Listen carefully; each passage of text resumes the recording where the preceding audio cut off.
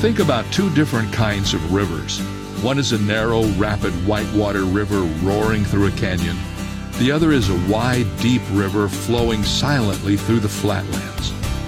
What is a prominent difference in the two rivers? The sound they make. One roars, while the other is restful. I've heard a proverb that says, when the river is deepest, it makes the least noise. And I found that people are like that.